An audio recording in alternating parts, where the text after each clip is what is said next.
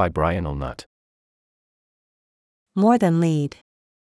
A number of harmful chemicals like PFAS compounds and pesticides are showing up in Metro Detroit drinking water, according to a searchable database put together by the Environmental Working Group, EWG.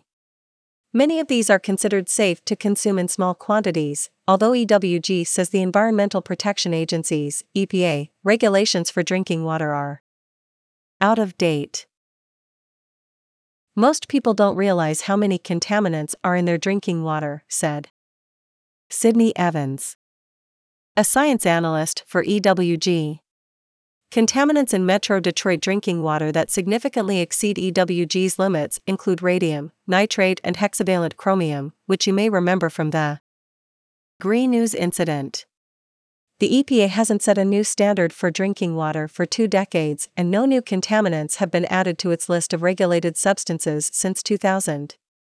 It's perhaps no surprise then that 20% of adults now say they don't drink tap water, with 35% of African Americans and 38% of ladings-people saying they avoid drinking it.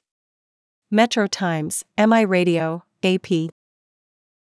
Future-proofing. Michigan's Department of Transportation will spend $1.9 million, along with an unspecified amount from the company Electrian, on a wireless EV, electric vehicle, charging road near Detroit's Michigan Central Station. There's important work ahead with our partners in Detroit to develop scalable, plug-free charging that will future-proof the city's EV infrastructure. Stefan Tunger, vice president of Electrian, said in a press release. And while the future-proofing thing sounds very, very cool, experts question the feasibility of the technology. Among other things, Michigan roads get a lot of potholes in winter, and we do a poor job fixing them, let alone repairing expensive technology buried in the pavement.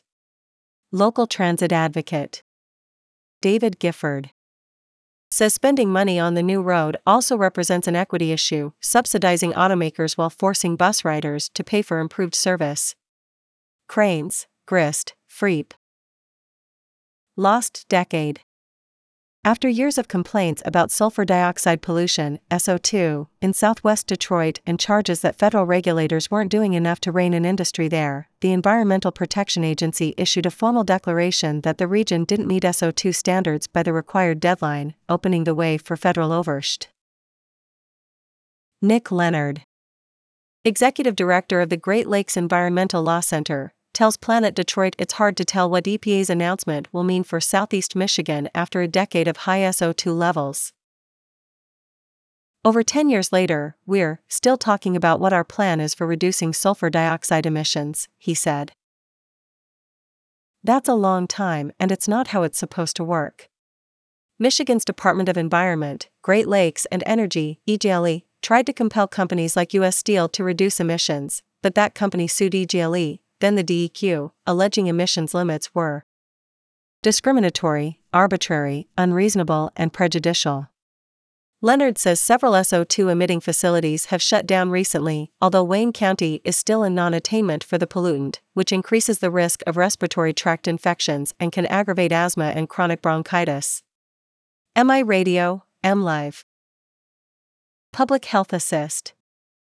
Several nonprofits will offer a one-stop shop for health screenings, COVID-19 vaccines and boosters, and assistance with rent and utilities. Food assistance is also available for those with an ID. The program is a partnership between Wayne Metropolitan Community Action, Wayne Health, and ICNA Relief, with support from a grant from the CDC Foundation. The event is open to residents of Detroit and Hamtramck, and it will take place the first Tuesday of each month from 9 a.m. to 3 p.m. at the ICNA Relief Building at 12500 Mitchell Street, Bridge, Detroit. Emmy Beef.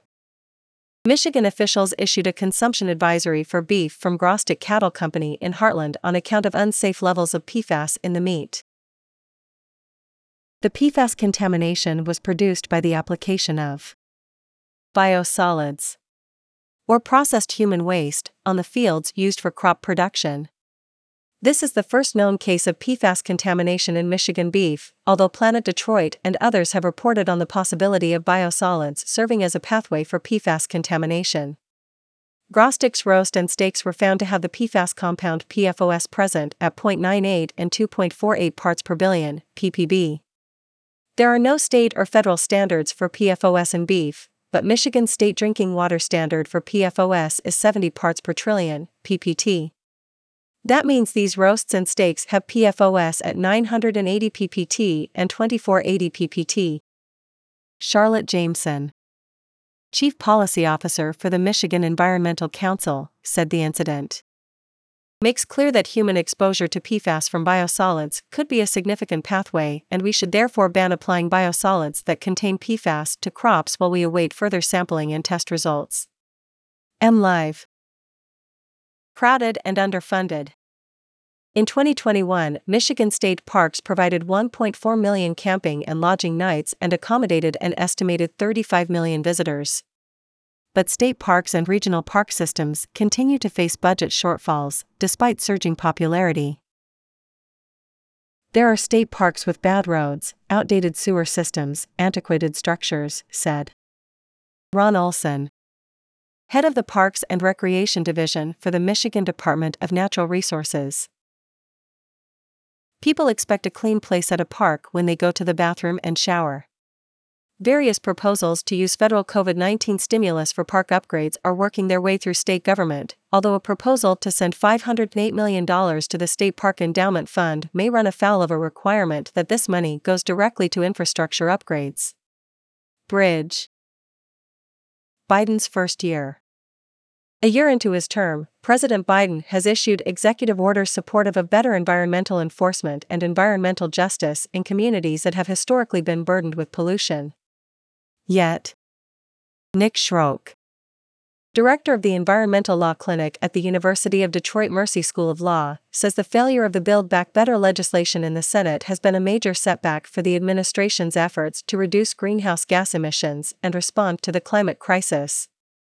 Another challenge could come from the Supreme Court's conservative majority, who will be considering cases that deal with the EPA's ability to regulate greenhouse gas emissions. That legal cloud, combined with a Congress unwilling to enact climate change and environmental justice legislation, has a chilling effect on activity aimed at addressing impacts and greenhouse gas emissions, Schrock said. Great Lakes Now.